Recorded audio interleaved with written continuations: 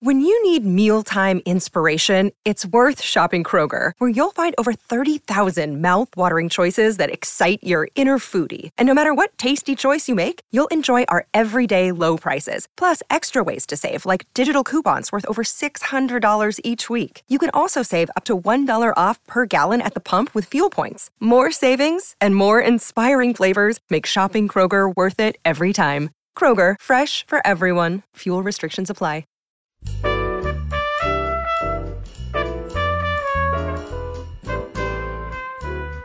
I'm Jill Reed, and this is Behind the Mic with AudioFile Magazine.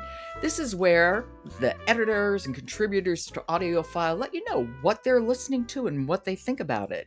I'm joined this week by Sandy Henschel, who's a contributing editor to AudioFile Magazine, and this week is her first week with me, and I'm really having a good time. So am I. Don't tell anybody. So what do you have today? Oh, well, today I have Footnotes by Cassine Gaines, read by the author. And here's another one, Joe, of an author reading his or her own work. And I don't know Gaines, either as an author or clearly as a narrator, since who is he and tell me about him. He's a pop culture expert, and he reads his own work and sounds absolutely delighted to share this account of what it took to get a show onto the Broadway stage for African Americans back in the 20s. And what show is he looking at? Okay, Shuffle Along. It's the first Broadway all-black musical to succeed, not just appear, but to succeed on Broadway. And that's U.B. Blake. Yes, I love U.B. Blake. Yeah, I do too. Noble Sissel and U.B. Blake Yes. had a collaboration, a musical partnership that would last a lifetime. Which is amazing.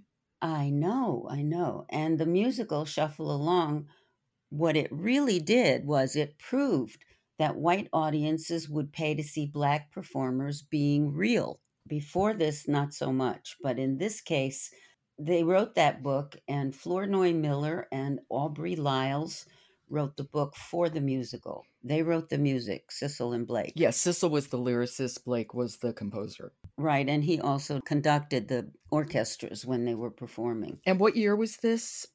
1921. Wow.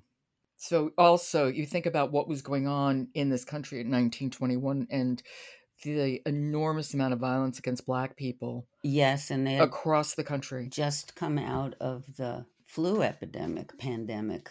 Gaines describes restrictive race laws and dangerous working conditions and the very embarrassing fact that African American actors were forced to perform degrading, stereotypical Black characters in blackface. They had to put cork on their own faces. It was terrible. And then Shuffle Along changes this. Yes, it does. Yes, they were really worried that, and it's very sad to say this, but considered that it was considered radical for Shuffle Along to have a romantic relationship on stage that didn't either end in slapstick, comedy, or tragedy for the African American protagonists. It is hard to believe. I know. And of course, the music that Blake was creating was groundbreaking as well. Absolutely. Yes, it was. However, they ran up against walls of racism in this country, but when they went on their European tour, they were treated like royalty. They performed for royalty. And I have a little clip that might show that for you. Okay, sure. This is Footnotes, and it's written and read by Cassine Gaines. Noble Sissel was having the time of his life. In less than a year, he and U.B. Blake had gone from secretly praying that there was enough in the Chocolate Dandy's box office till to keep the company happy for a little bit longer, to headlining a highly successful European tour with a top talent agent behind them. It felt like old times, playing for the rich and refined who all dropped their pretense once Blake began wobbling the bass, bouncing on his piano stool, and synchronizing with Sissel's melodious vocals. While in England, they played the Coliseum, wowed at the Piccadilly, and were the main entertainment for the Kit Kat Club's floor show, where they played to the Prince of Wales. The London Daily Telegraph declared, "Sissel and Blake have the kind of quality that grows on you and makes their work appear at the second visit to be even better than you remembered it." In their own original songs, Noble Sissle and Eubie Blake give us the very essence of syncopation. I love being reminded of what it would have been like to hear something like syncopation, like early jazz for the first time. Absolutely. When your ears, there's nothing that your ears could make familiar from it. It was so new and so different and so exciting. Yes, it was. And the way they were treated, the respectful way they were treated on their European tour, opened their eyes to the fact that this was the way it should be. Not that it was in a systemically racist America, but it should be like this. And, and you find that happened again and again with Black artists who would go to Europe. Yes, that's true. Josephine Baker auditioned for this show, Shuffle Along, but she was too Black.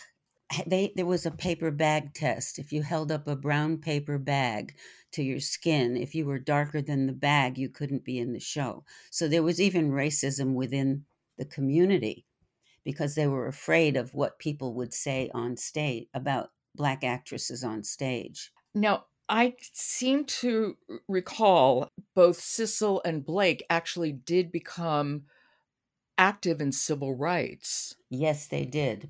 Both of them, very much so. That is a wonderful piece of history. That is Footnotes, written and read by Cassine Gaines. Thank you so much, Sandy. I will talk to you tomorrow. Are we doing more show business or is it something else and do you want to surprise me? We're doing something else, but it is also being read by the author. Oh, okay. One more of those. Yeah. So long. See you tomorrow. Okay, talk to you then. Today's episode of Behind the Mic is brought to you by Penguin Random House Audio, publisher of She Persisted Audio Collection Volume 1, inspired by the #1 New York Times bestseller She Persisted by Chelsea Clinton and Alexandra Borgia. This chapter book series features biographies of women who stood up, spoke up, and rose up against the odds, from Harriet Tubman to Sally Ride. Listeners can now enjoy the first 8 biographies in the series in one audio collection. She Persisted. Audio Collection Volume 1 is available now. Visit penguinrandomhouseaudio.com/audiophile today and start listening. I'm Jo Reed. I'll talk to you tomorrow.